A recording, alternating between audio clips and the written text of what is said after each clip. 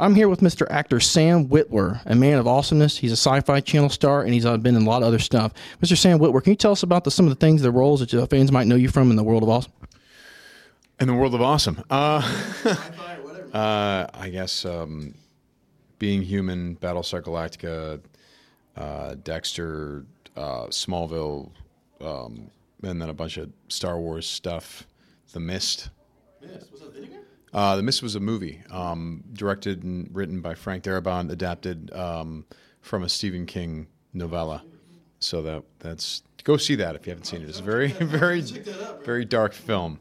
And yeah, just various other stuff. Very, very cool. And your character is Being Human's a vampire, if I'm not correct. Yes, he is. He, and the way that we played it or sold the whole vampire thing is that it's a metaphor for drug addiction. So he's basically a recovering addict. That's what that is.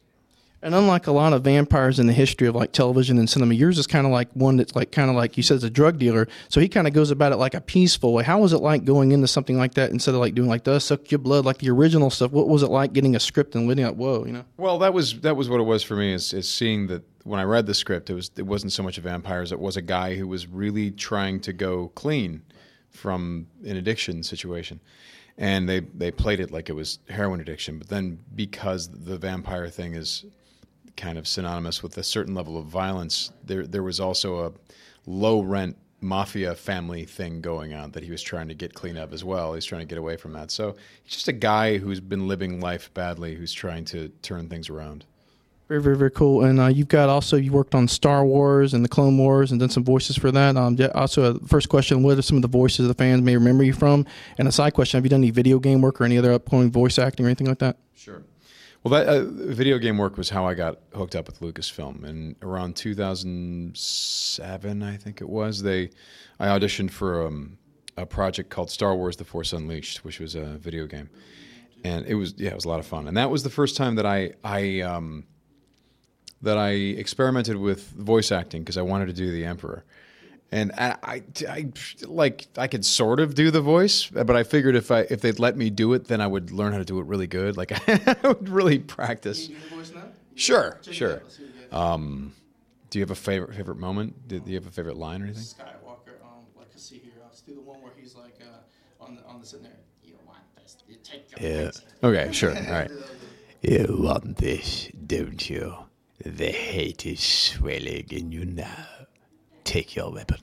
Strike me down with all of your hatred, and your journey towards the dark side will be complete. Awesome. So that's You got Darth Maul too, I believe, right? sure. Oh, you want? Just do the one if you got anything. Sure. All right. I was apprenticed to the most powerful being in the galaxy once. I was destined to become so much more. But I was robbed of that destiny by the Jedi, by Obi-Wan Kenobi. Awesome, man. It sounds just like the show, dude. Yeah, it really does. Really does. I think that's the idea. You got another stuff you were doing back in the day. Let's see. You did Being Human, the Star Wars. You said video games. What are some of the other video game stuff you've done back in the day? What have I done? I've done a bunch of Star Wars stuff, like in Battlefront. Even recently, I'm the Emperor. So when I'm playing Battlefront and I'm being chased by the Emperor, I'm being chased by myself. Yeah, the new one. Yeah. So there's that. I know I've done the Emperor for a lot of games, and in fact, I'm not even sure if I know all of them because some of them are mobile games, some of them are this, some are that, and I've also done I did Darth Maul for the Disney Infinity game. So I mean, it's funny, you do so much. The video game division has called me up so much to do various voices that I almost don't remember where these characters show up. And then chiefly it was Starkiller for Force Unleashed 1 and 2. So that's been fun. It's been really fun to do a bunch of Star Wars stuff and then continue doing that. And also, I mean, Lucasfilm has been very loyal to their people. I mean, like they called a whole bunch of us in to do additional voice work for the movie.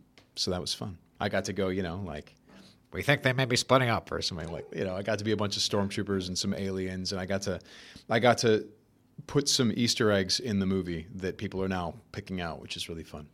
Very, very, very cool. And before we started doing the interview, everybody, he likes music and the sci-fi stuff. Can you tell us a little about some of your favorite music and some of the favorite things you like on the grid? This is really cool, dude. Well, I thought I was going to be a musician growing up, and I still. I mean, I'm working on an album right now, and I'm finishing the writing process on that, and then which is also the recording process. So it's 90% done.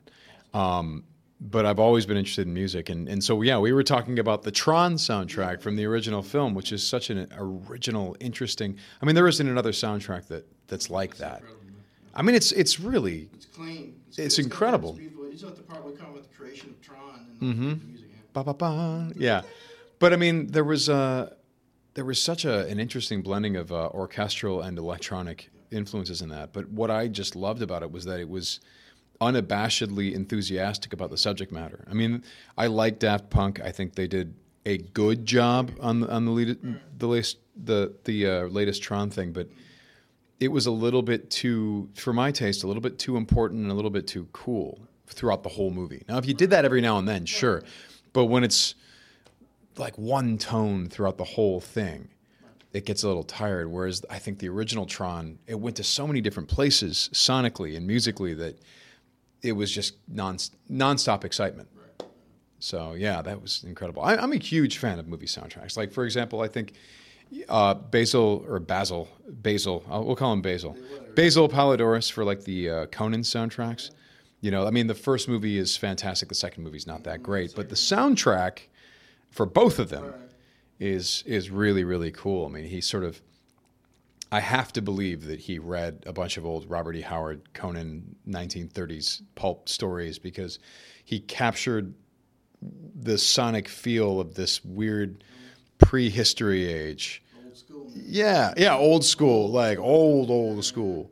So, you know, he did a great job of creating this prehistory that never really existed, you know, and bring in certain aspects and influences from stuff that we're familiar with, but it all felt very almost archaic in a very cool way. Very, very cool. And wrapping up, I got one quick question, and we'll get to the last question. Do you have any like website links or anything like to shout out after this first question? Second question, before that, of course, do you have anything that you're really passionate about, or anything you like to shout out, anything you're involved in that you like to get the word out, even if you can do that? Yeah. If you want to follow my stuff, I guess it's at Sam Witwer. At Twitter, at Sam Witwer, SAMWITWER, I guess.